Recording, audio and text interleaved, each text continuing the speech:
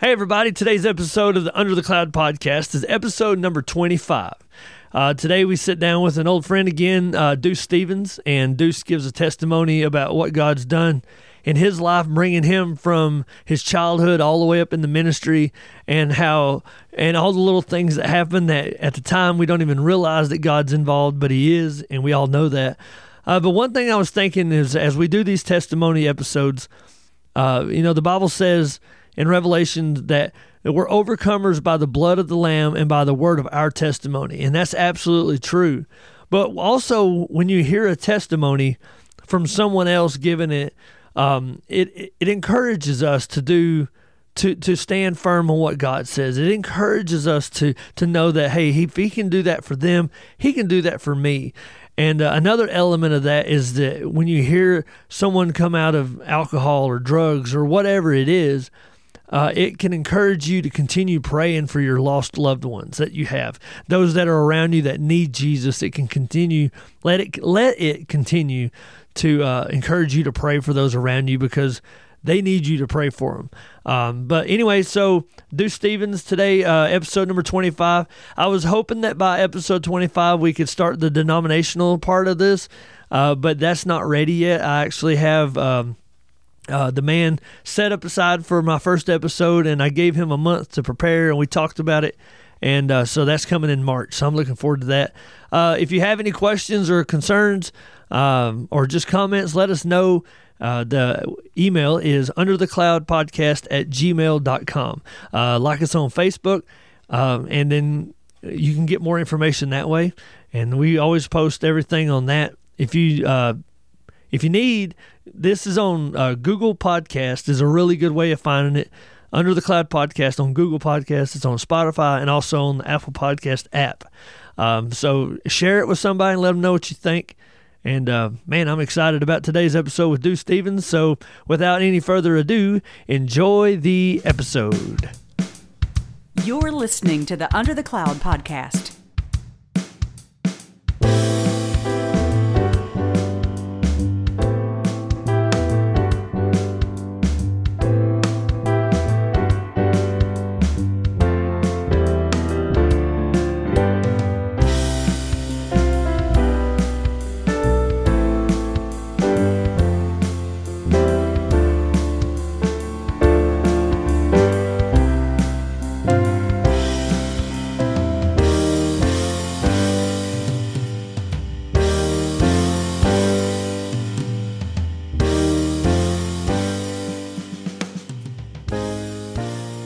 Are you ready? Yep, I'm ready. Let's pray. Lord, we love you. We thank you for this opportunity to get together, Lord, with old friends and great testimonies. Lord, we ask that you just be with us as we sit and talk about you and what you've done impacting our lives. Lord, I ask that you just give us the strength to stand firm on your promises, Lord, of what you've promised us through Scripture in our hearts and our revelation knowledge in our minds, Lord. Lord, I ask that you just continue to touch us today, Lord. Help us to reach people and help this to be an impact for the kingdom. We thank you for all that you do. In Jesus' name we pray. Amen. Amen. So today I just realized, I was like thinking, I don't even know your first name. I just know you as Deuce. And I've known it before, but what's your name? Robert. So Robert. It's actually Robert. I'm the second. Yep. Yeah, in the second, so you go by Deuce. And I remember saying, why do they call you Deuce? And you're like, because I'm the second. And I'm like, oh, okay, Deuce. Okay, I got you. I actually know a Trey, which is kind of cool for the same purpose. And we used to work with a guy at Borgard Electric, and we called him Quattro because he was the fourth. That was really, really funny. So, but there you go. So Deuce Stevens and I have known each other for probably 8 years, maybe more, maybe 9 years. We used to go to church together, and then God took him to Kansas, and so I haven't seen him since. And I found out a few months ago that he was in town, and he had to make a quick turnaround and left. And when they said Deuce was here, I was like, no, I didn't get to see Deuce. But I know he had stuff to do up there, so we didn't get to really hang out. So I reached out and said, hey, would you like to do this and also catch up at the same time? So how are you doing, Deuce? Man, I'm doing good. Kansas is cold. I don't like the cold being from Southwest Louisiana at all. Yeah. It snows here often. a couple weeks ago we had temperatures, and for like 3 days it didn't get above zero. So it's cold, man. But other than that, Kansas is good. So you're in the Topeka area? So I'm actually in Wichita. I live in a little suburb. A little suburb called Derby, just south of Wichita. And Wichita's big. Wichita's got about 500,000 people in the county there. They call them counties up here instead of parishes. That's what you're supposed to call them. Right. Yeah, so, I've been in Louisiana for 11 years, and I still catch myself trying to say county all the time. But like, I've about got better with that. So, so you're up there. Your wife's from up there, correct?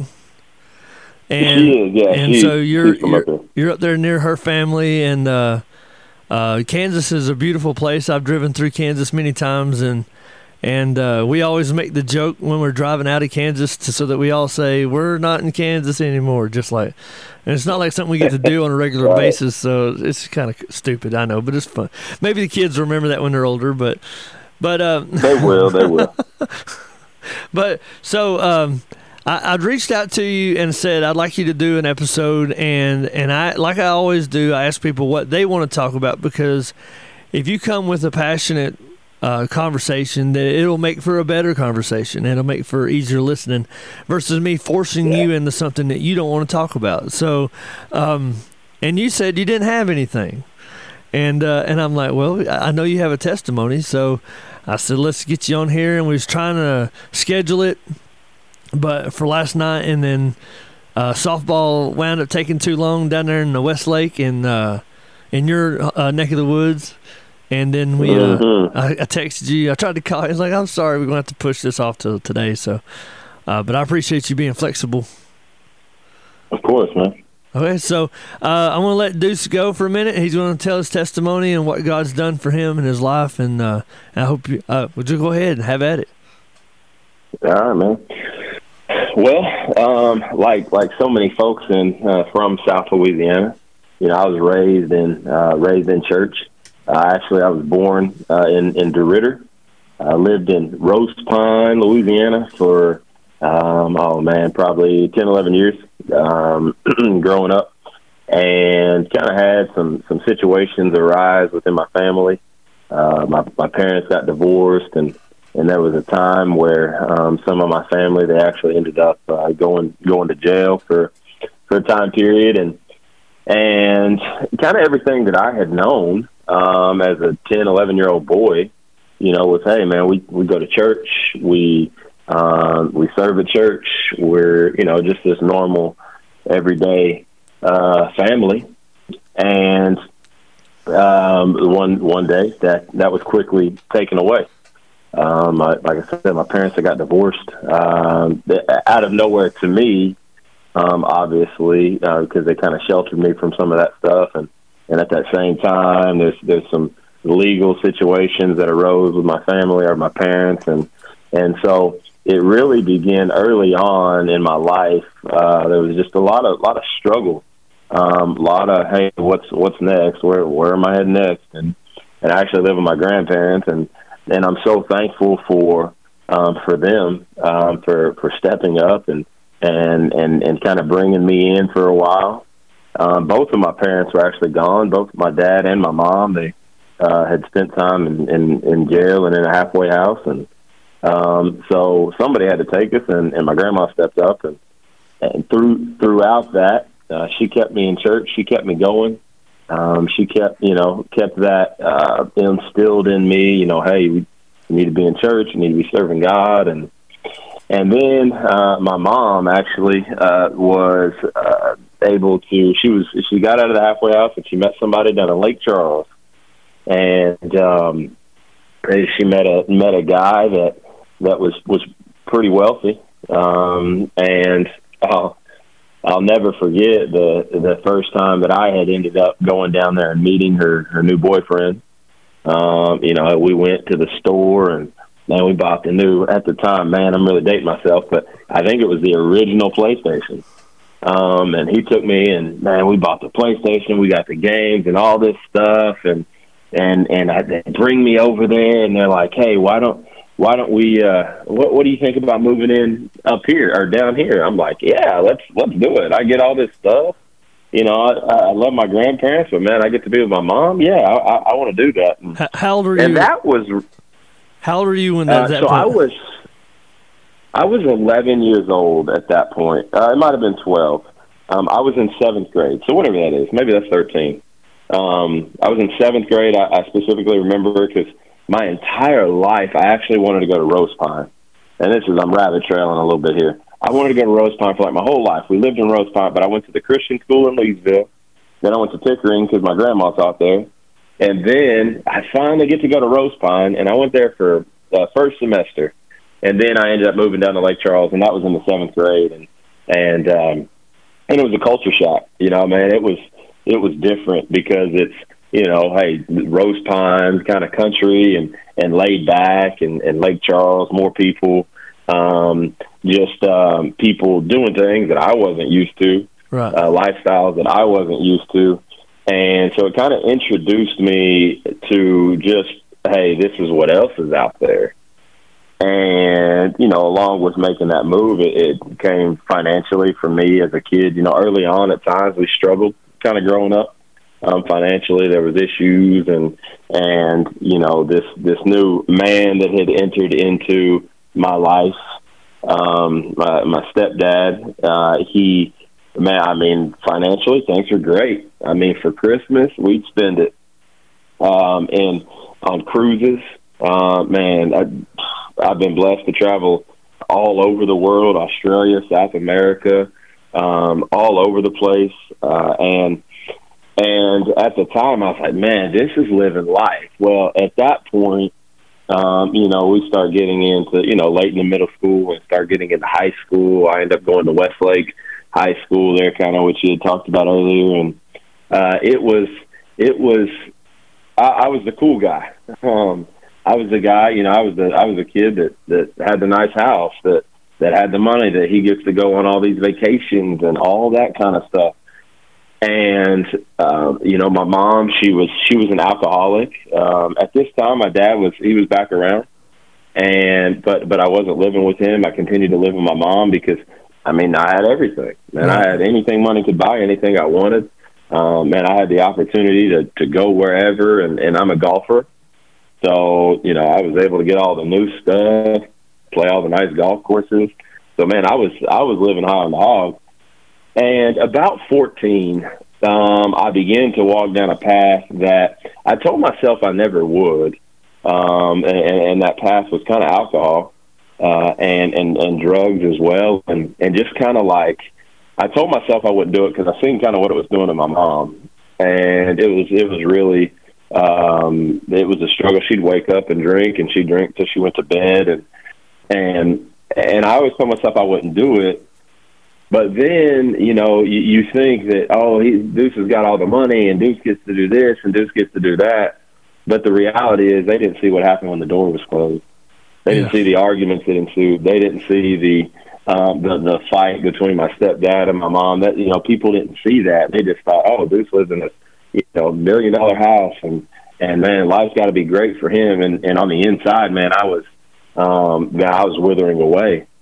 And I found, unfortunately, early on, at 14, I found kind of a way out. And that way out was through alcohol. And even at 14, 15, you know, I mean, listen, we live in a world that whatever you want, even, 15, 20 years ago, whatever you want, you can get. You just got to find the right person. Yeah. And I got connected with some folks that helped kind of feed that, that helped me walk in that. And, man, it really was the beginning of the spiral for me. I ended up in just several situations that were not good. With the alcohol and with the drugs came also the girls, and everything that comes along with that. And, looking back, hindsight's always 20/20. But it's like, man, I began to walk down a path that was destructive. I mean, it was destructive. It was literally, I was on a path to hell is where I was going. And it got so bad to the place that I actually wanted to get away so I could go do my own thing. And at this point, I'm getting through high school as an alcoholic, and I was able to cover things up really well. I was able to still kind of put on the facade of Deuce and this image or whatever, and but partying all the time, doing whatever I wanted to. I didn't really have rules with my mom.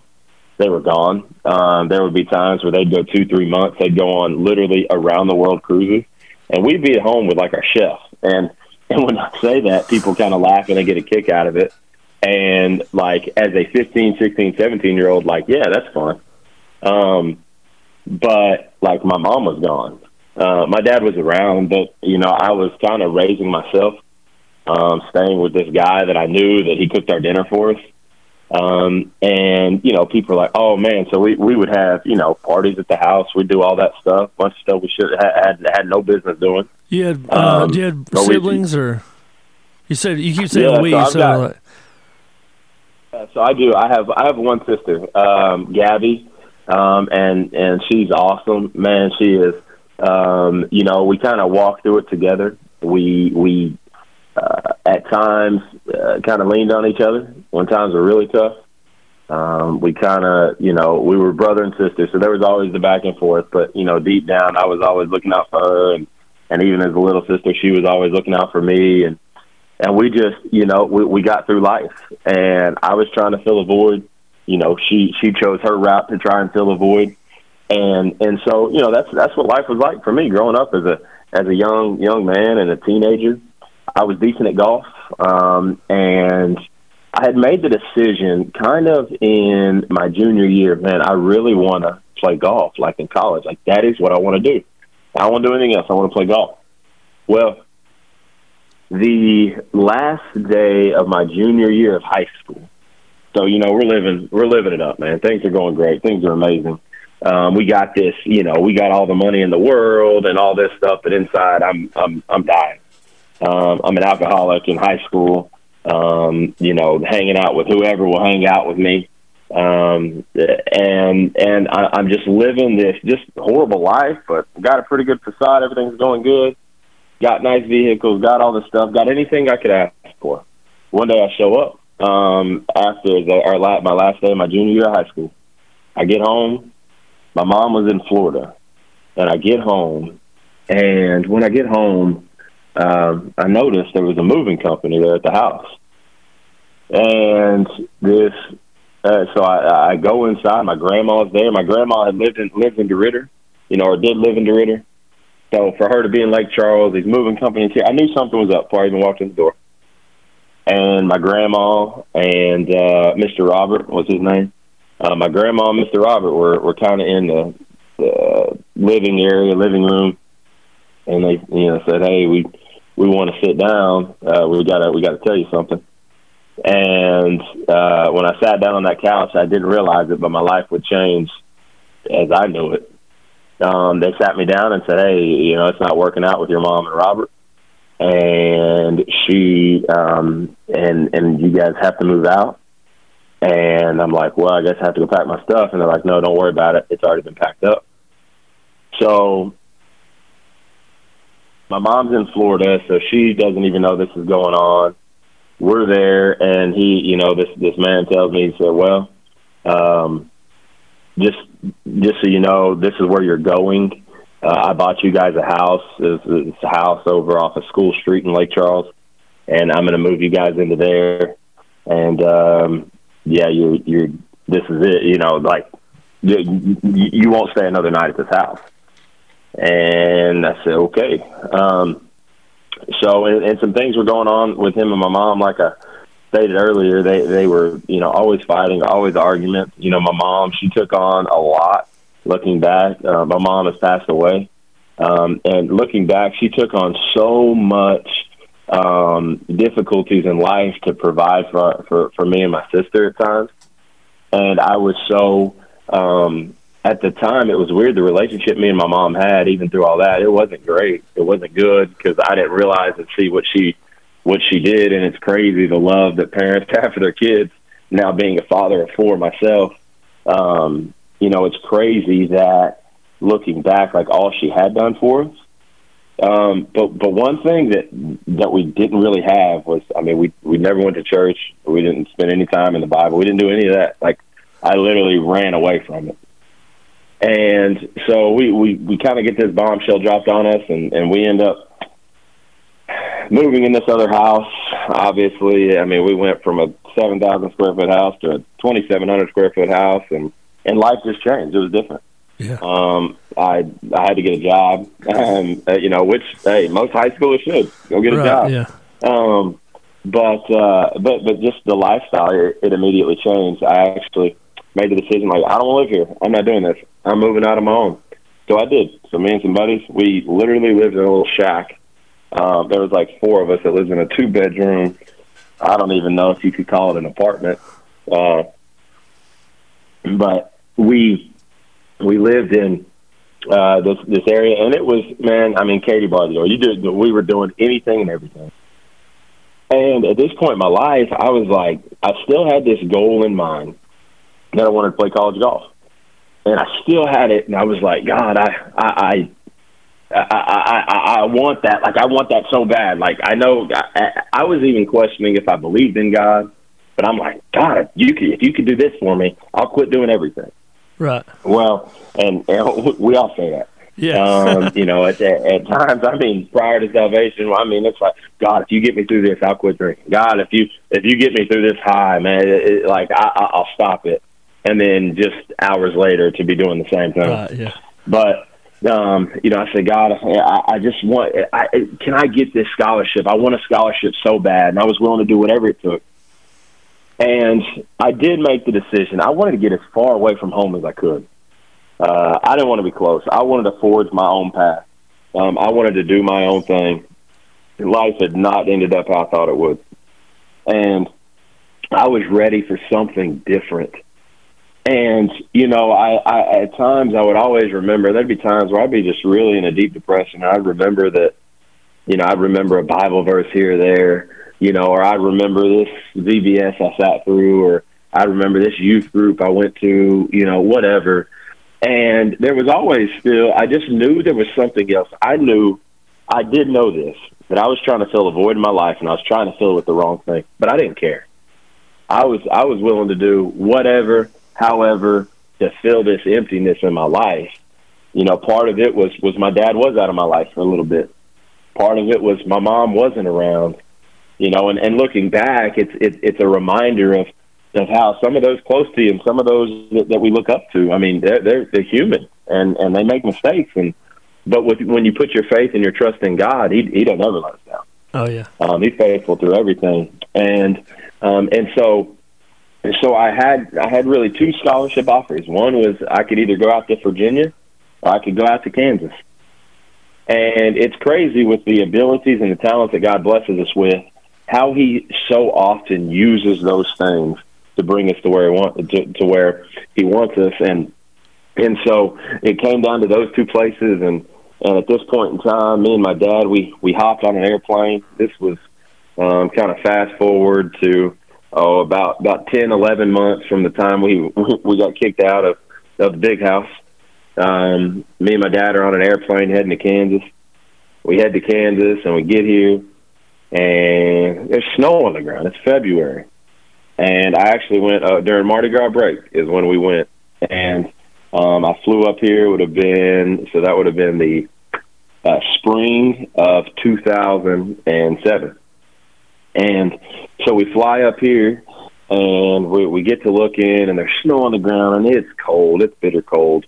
But we go up to this little place called Sterling, and we stay in this castle-like building. And just through some interactions, it's a faith-based university, and just through different interactions, they bring me to the golf course. They show me the golf course, and the golf course is nice. And I don't know, if any of you know anything about golf, or if you know golf courses, but one of the top 75 golf courses in the entire country is up here.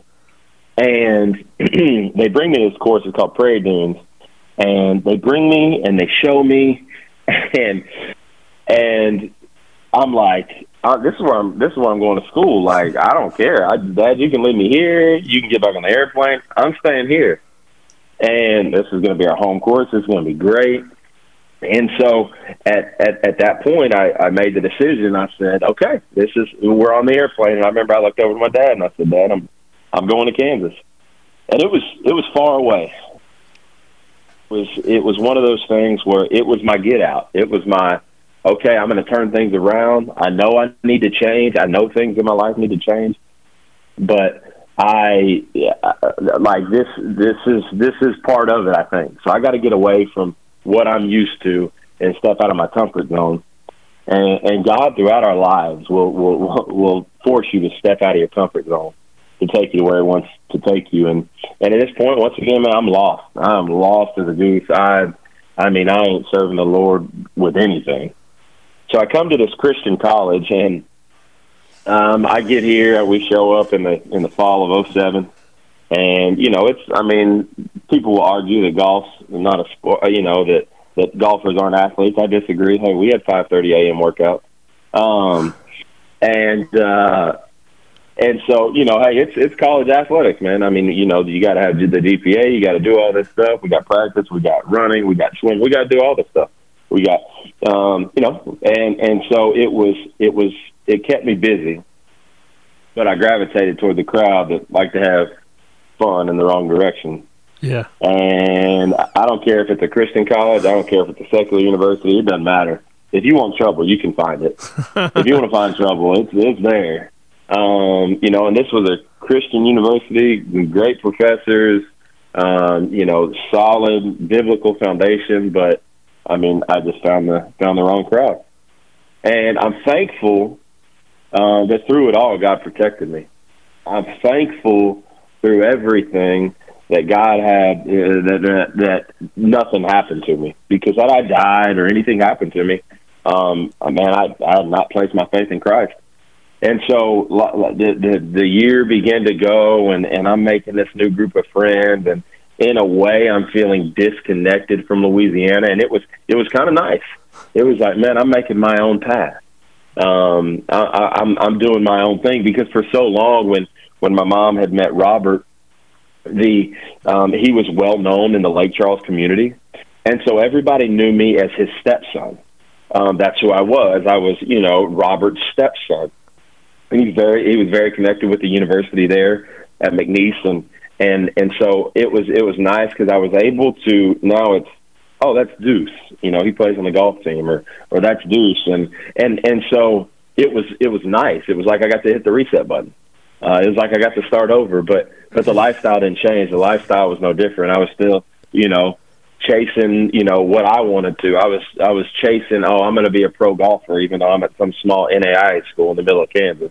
Man, this is just, I'm going to make it big time. I'm going to make it playing college golf. I'm going to make it, I'm going to go pro and all this stuff. And then I end up in a relationship that at that point, this was my sophomore year at college. I end up in this relationship. I guess I should go back. I'm getting ahead of myself here. My first semester at a Christian college, I hate to admit, but I did fail one class. That one class that I failed was chapel. All you had to do was get up and go to it. And I couldn't even get out of stinking bed. And the problem was it was on a Friday, which was after Thursday. So we would go out and hang out on Thursday, and chapel was at 10 on Friday. And so the one class I failed in college was chapel. And so that just kind of gives you, it indicates where my life was. It was in a dark place. It was in a bad place. Once again, though, the facade was there. I was, team captain on the golf team. I was, popular there. And, man, I'll tell you what, popularity, it's nothing if you don't have Jesus. It doesn't matter how popular you are. Because that gets you nothing. It leaves you broken and empty is what it does. And so I got into this relationship my sophomore year, and we began to have really grow in that relationship. And I thought that was it. I had my plan figured out. This is who I was going to marry. This is what's going to happen. And things are going well. And and she was on the softball team, and we're just doing whatever we want to, and I begin to slow things down a little bit, and there was several different events that were of my own doing that had happened, and it severed that relationship, and it caused it to just be no more. And when that happened, at that point in my life, so, we're talking 20, I'm probably 21, 22 years old. And at that point, that moment may have been the darkest moment of my life up to that point as a young adult. And it was dark. And then I was really all alone because this relationship that I thought was it is now no longer there. I'm disconnected really from my family. I'm disconnected from everybody. I didn't want anything to do with anybody. But I still, had to go through life. I still was going through the motions. At that point I was like, man, I'll do whatever it takes to fill this void. And I kept doing it. I kept doing it. I kept doing it.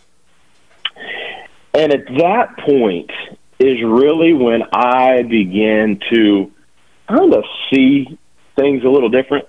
I guess it was when my heart began to turn towards God. We weren't there yet, but it was turning that direction. And I'll never forget, I drove into the parking lot at the college, and as I'm driving into the parking lot, I know where I'm about to go. I'm coming to pick up a friend to go and hang out, to go and party it up. And when I pull into the parking lot, there was this golf buddy of mine. He walked out, and he wasn't a partier. He was a clean-cut guy. He was, I don't know that he was necessarily saved, but he was just a good guy. Really didn't go into all that. He was focused on his studies and focused on golf. And he came out to the car, and he's like, hey, man, you want to come in and play video games? And I was like, oh, but what it did was it caused my mind to think. So that night, I began to, through the night as I was drinking and partying, I kind of kept thinking about that. I was like, man, I could have chosen not to. I wonder what it would have been like if I'd have chosen not to go down this path. And so my wheels really started turning, and I tucked that away, and I was like, that's just a feeling. Little I know that was God beginning to really start to try to open my eyes. And the next, several months go by, and I'm still on the struggle bus and trying to recover from that relationship. And now I'm not sure. I thought I had the direction for my life figured out. I was going to go pro in golf. I knew who I was going to marry. I knew all those things, but that wasn't what God had planned. And so as I go through that and I'm struggling, it's time to I'm showing back up to campus for my senior year. And we have a golf meeting, and meeting, it was kind of the initial, hey, welcome everybody. We had a girls team, we had a guys team. It was this, hey, welcome everybody meeting. Here's the expectation. Here's it all. Meet all your new teammates, all that kind of thing. Well, I'm sitting in the back, and there's this girl that walks in, and I lean over to my buddy. I'm like, man, she is gorgeous. And I was like, dude, I'm going to marry her one day. And he laughed, and he said a few choice words disagreeing with me. And so I'm like, no, bro, I'm telling you, that's who I'm going to marry her. And he laughed it off. So anyway, her name's Lauren. Anyway, I get to know her. We start hanging out, and she's on the girls' team. I'm on the guys' team. And so we're traveling together. We're going to golf tournaments together and all that stuff. And we're still kind of partying, still partying. And there would be moments in those when we would be hanging out and things. She would ask me questions about God because she knew I grew up in church and that kind of thing. She wasn't really raised in church. She would ask me questions. I mean, we'd be doing things we shouldn't be doing, and she'd ask questions, and I'm like, hey, that's not for me. Yeah. You have to search that stuff out on your own. You're going to have to do it on your own, and more power to you. And she did. she began to seek it out. She began to look into it, try to figure out what is it, who is this God, what's the purpose behind all of it, and we began to live our life. At this point, we moved in together. I'm coming upon about to graduate college, not knowing what's going to happen. And the relationship was horrible. The way I treated her was no good. I was not a very good boyfriend. Just the way I spoke to her, the way I handled situations, it was just not good. And she had made the decision that she was moving out. She had had enough of me and my junk, that she was heading out. And that same day, she takes a test, and we find out she's pregnant. So instead of her coming to tell me she's breaking up with me, she comes to tell me that we're having a child. And it's one of those situations where it's like, man, what am I supposed to do now?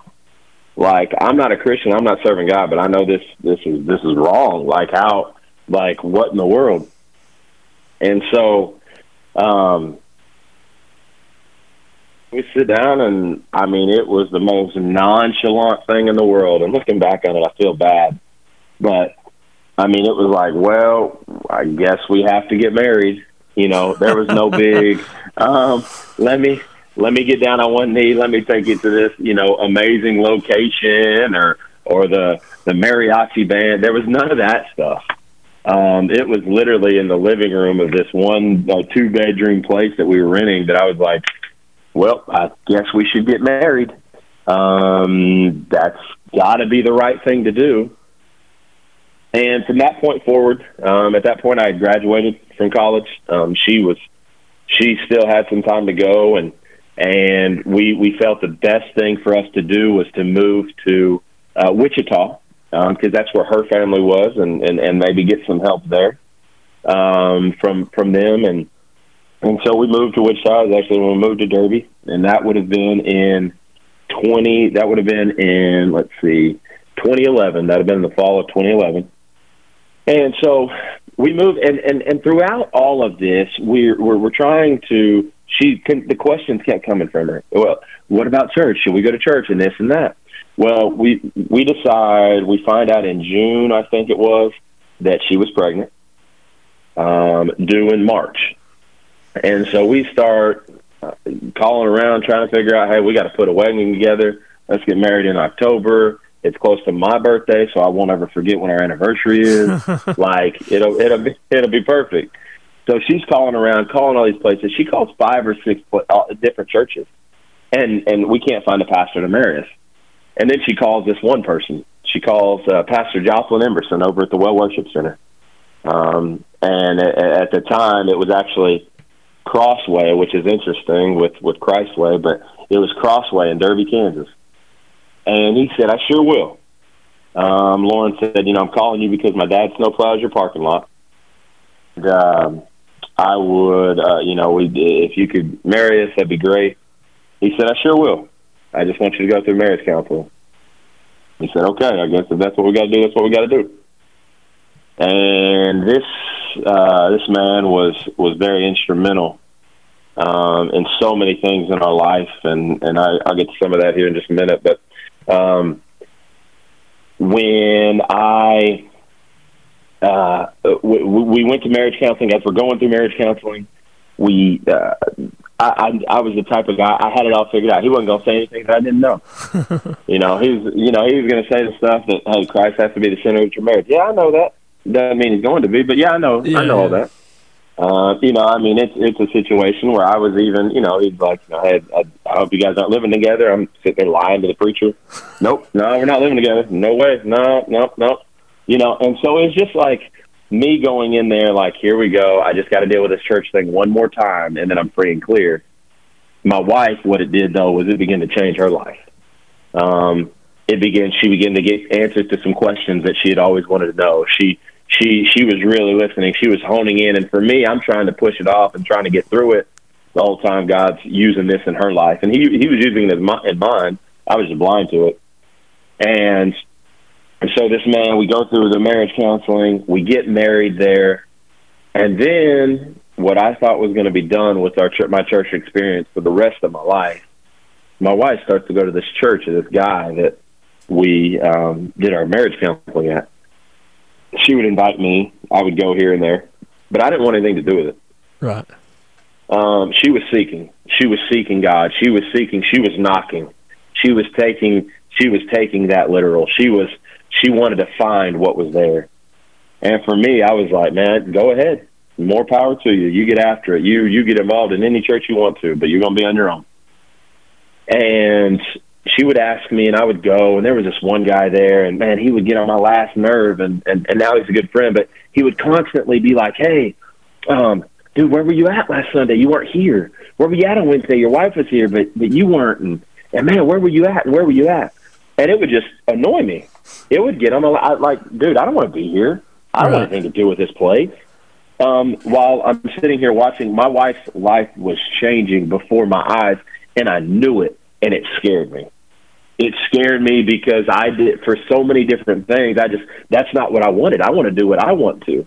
You know, serving God's this ball and chain. Like, serving God is this big list of rules, man, and it's not. That's religion. That's legalism. You know, serving God is a relationship. It's a one-on-one thing, and I wasn't quite seeing it that way, but my wife began to see it that way. Right. And God began to change her life, and God saved her. And there was this one night in November of 2012. I'll never forget it. My wife asked me, she said, hey, will you come to church with me tonight? Now, to give you a little bit more context on that whole weekend, I was actually down in Louisiana and partying and hanging out. I flew back up, and I was hungover. And my wife said, will you please just go to church with me? It was the last place I wanted to go. I had a headache. I didn't want to go. And she said, please, just come with me, please. I said, okay. So I go, not wanting to go. The only reason I went is so we wouldn't have an argument, so I didn't have to fight with my wife that night. And I go, and I went on Saturday. I sat in the back pew of the front section of this church, and I sat in the back pew, and as I'm sitting there, and they had a special guest evangelist kind of singing type of deal. And as I sat there, I began to recognize my entire life was just kind of flashing before me. Every single time I tried to fill the void, every single time I ended up in a situation where it could have went bad, it didn't go as bad as it could have been. And I began to see throughout my life, it was like this movie that was happening right as I'm sitting in this pew and this man's singing and there's preaching and there's people all around. I began to see every single time where God was in my life and he protected me. Every single time where it could have been my last breath and it wasn't. And in that moment, I recognized, man, I had tried it my way for long enough. I can't do it any longer. I am tired. I am worn out. I've contemplated suicide at this point. I don't want to be, I'm done. I've had enough. And I got up that night, and man, it's crazy how you remember some of these things. I mean, I remember the address. I can take you right there, right now. That square inch of carpet where I was, on 421 Northwest View, and gave my life to the Lord that night. And from that point forward, I was scared. I didn't know what was going next. I kind of knew, obviously, like I said, I was raised in church early on. So, I mean, I understood things and knew some things, but I had never, ever experienced what I experienced that night. And so I got up from there and I told my wife on the way home, I said, hey, I'm done being that one. I'm done doing that. And it was crazy. It was hectic. It was, the enemy was all over, trying to destroy and tell me all these lies that God didn't do this and God didn't do that. And you're just, you're full of it. You're still the same alcoholic. You still got the same mouth. You still got all this stuff. And anyway, I just, something had changed. Something was different. I didn't desire those same things. And at that point, I mean, I had gotten saved in November. In January, I got a phone call from my mom that she had gotten back with my ex-stepdad. They kicked us out, and he was offering us a job. He was offering me a job. So we prayed about, and then that's when we ended up in Louisiana. Yeah. That's when we went back to Louisiana in 2013, and I was working for him. We knew we needed to find a church, and we didn't know where. what got me over to Christway was Pastor Vic. Was our bug man when I was a little kid, and I knew that he was going to church. He was like an associate pastor at this church, and I was like, well, I guess we'll go there. I don't know anywhere else to go. Right. And so we ended up going there, and man, that's when, at that point in time, we started going there, and that's when we met you guys. That's when we met the Crosses. That's when we met several other families there. And God, at that point, I knew that he wanted something different than just the ordinary walk. I knew we were called to something. I just didn't know what it was. And there at Christway is where God began to birth in me and my wife. Hey, this is where we're called. Like, we're called to ministry. We're called. This is the calling on your life. You're called to preach. And I began to see those things when we were there. And God began to use things like I Am Second, like the youth group, to kind of, show us those things. So that's kind of funny because, like, I remember you guys showing up, and I don't remember the first time I talked to you, but I think it was golf actually that got us talking, and or at least the similarities, something to give us an avenue to talk. I didn't realize how new you were in your faith at that point. I didn't realize that. Yeah. When I think of you, one of the things I think about is how you responded to worship in that time. And and so I was on the stage at the time. I was part of the praise and worship for the second service group. And it was the guys and the people on the stage who were, it was a good group to be a part of. And where I stood, you always stood sort of in front of me during the altar, or not during altar time, during praise and worship, but you'd come up to that altar area. And every once in a while, man, you'd just scream like a warrior's cry, this is kind of funny. We were in practice one time, and we were doing a song, and I kind of looked over at Jeff, and I said, "This right here is when Deuce is going to scream." And sure enough, it's exactly what he did. And then during us doing it, you did. And I looked over at Jeff, and he looked over at me, and we kept smiling and kept singing, But I didn't realize how new you guys were in y'all's faith at the time. I know y'all had a little boy, and at that time, y'all just had the one, I think. Yep. And so, getting to know you guys and then becoming friends and going to your house and hanging out. And I remember one of the things I remember vividly was the look you gave me when they threw the ball instead of giving it to Marshawn Lynch during that Super Bowl. Right?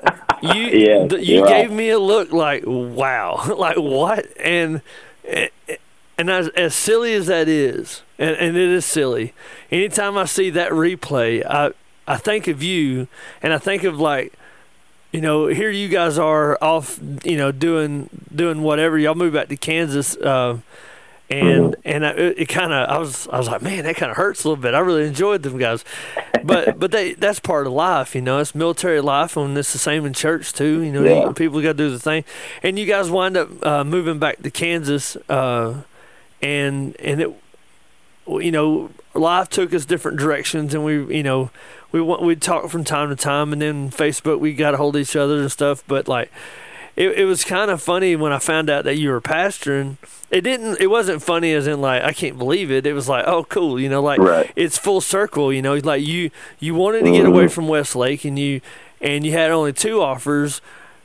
You didn't even go to Virginia. You go straight to Kansas. You're like, I love this place.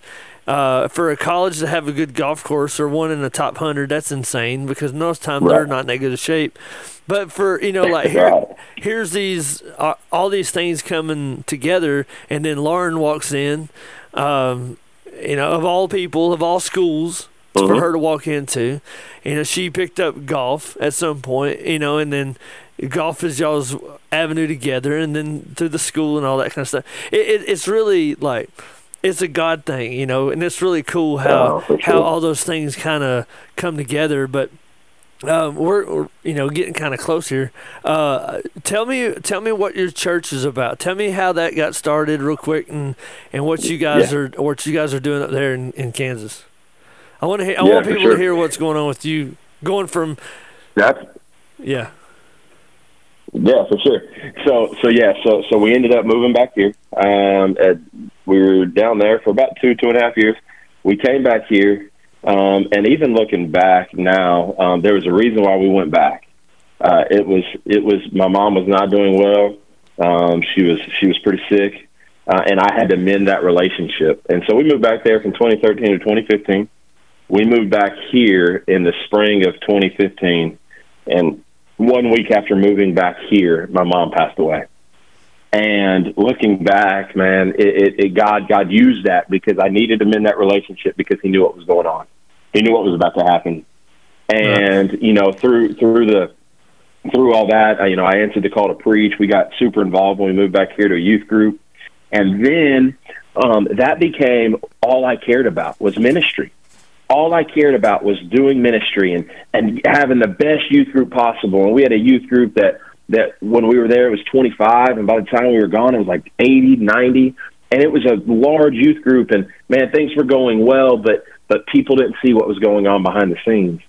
I was sacrificing my family on the ministry of altar, on the altar of ministry.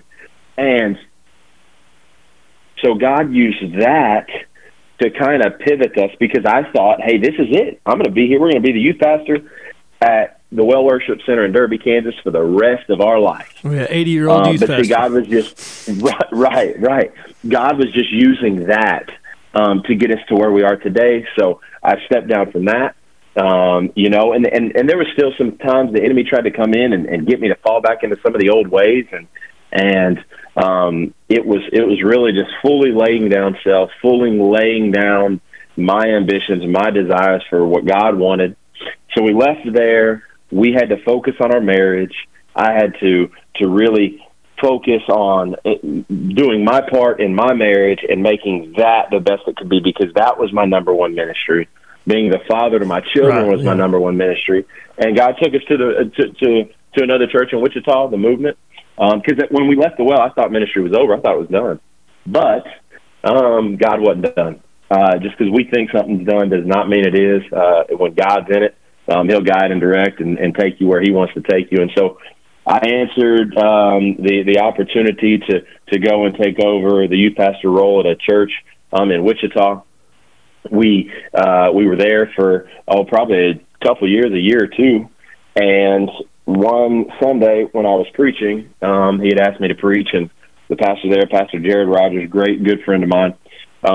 When I stepped down from preaching, I knew that God called us to start a church. I don't know what it looked like. I didn't know where. I didn't know. I got down. I told my wife, I said, we're supposed to start a church. She said, where? I said, I don't know. She said, okay. What's it going to look like? And I said, I don't know. She said, who's coming with us? I said, I don't know. But we have to, because I didn't want to be found guilty of being disobedient to what God was calling us to. Yeah. And I tried to fight it. I tried to fight it for a while. So we ended up starting in, it's funny that we're having this conversation today of all days. But tomorrow will actually be 11 months since we started the Lighthouse Church in Rose Hill, Kansas. And we're knocking on the door of a year since we've opened the doors. We have bounced all around.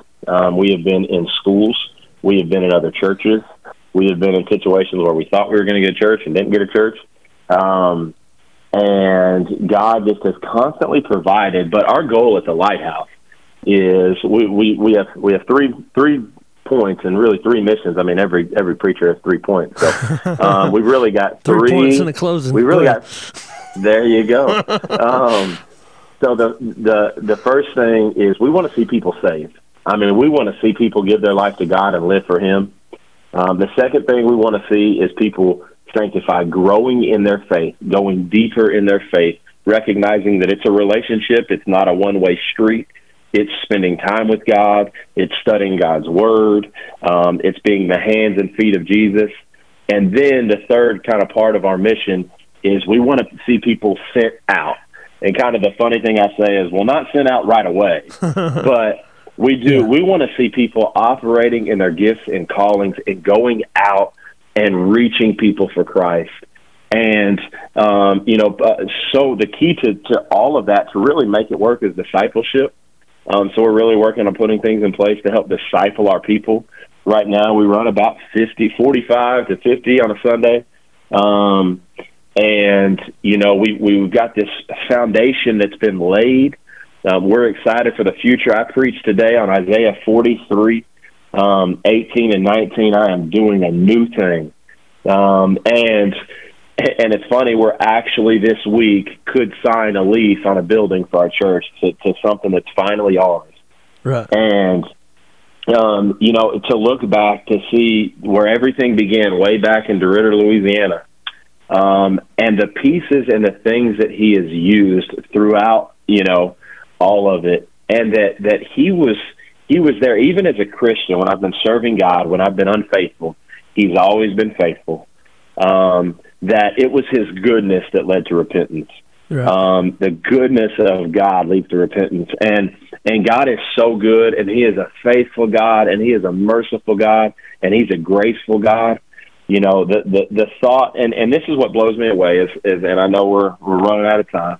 The thing that blows me away is when I get to thinking about my life and what I did and who I was, that God cared enough to send his son to die for me, to die for everybody, to give us an opportunity to place our faith in the creator of the universe so we can spend eternity with him, is mind-boggling to me. I mean, man, we're nothing. We're absolutely nothing. And now I'm a part of a royal bloodline because I placed my faith in Jesus. Man, it's crazy. So I have a message for anybody out there that maybe feel like they're too far gone or they're too messed up. Man, I'm here to tell you this preacher, this pastor was a wretched mess, and I still am. Man, I was an alcoholic. I was an addict. I cared. My lustful thoughts and desires, they would get the best of me. If God can use me, he can definitely use you. And so I just want to encourage somebody. Maybe they're just in a dark place right now, feeling like there is no other way. And they've tried everything to fill that void in their life. I'm here to tell you that there is only one thing that will fill that void, and that's Jesus. Why don't you pray us out? Dear Heavenly Father, we thank you for today, Lord. I thank you for this opportunity that you've given me to hop on here with Jonathan, Lord, and just share what you've done in my life, God. But God, it isn't about me, because the story is you. God, the story and how you've changed and how you've redeemed and how you've moved. God, in my life, Lord, I pray right now for whoever at any point in time may come across this podcast, whether it's the first time that it's aired or 5 years down the road or 10 years down the road, God, that I pray that if it's somebody that needs hope, that they are trying to fill that void in their life with something other than you, God, that they recognize in this moment that they need you, that the only thing that will fill their void in their life is you. God, you're a good God. And the lie and the thought that the enemy tries to tell us that it's a ball and chain to serve you, it's far from that. It's freeing. It's freedom. And God, I pray for anyone under the sound of my voice as they listen to this podcast, that if they don't know you, get up from listening to this podcast without placing their faith in you, without making you the Lord of their life. God, I thank you. God, I pray that you bless Jonathan and his ministry. God, I pray that you bless this podcast of all the years that I'll hear it over the years and all the other episodes. And God, I pray that you use it to bring glory to your kingdom. In Jesus' name we pray. Amen. Thank you, Deuce. Absolutely, man. I love you. Love you too, man. I appreciate it. Thank you for listening.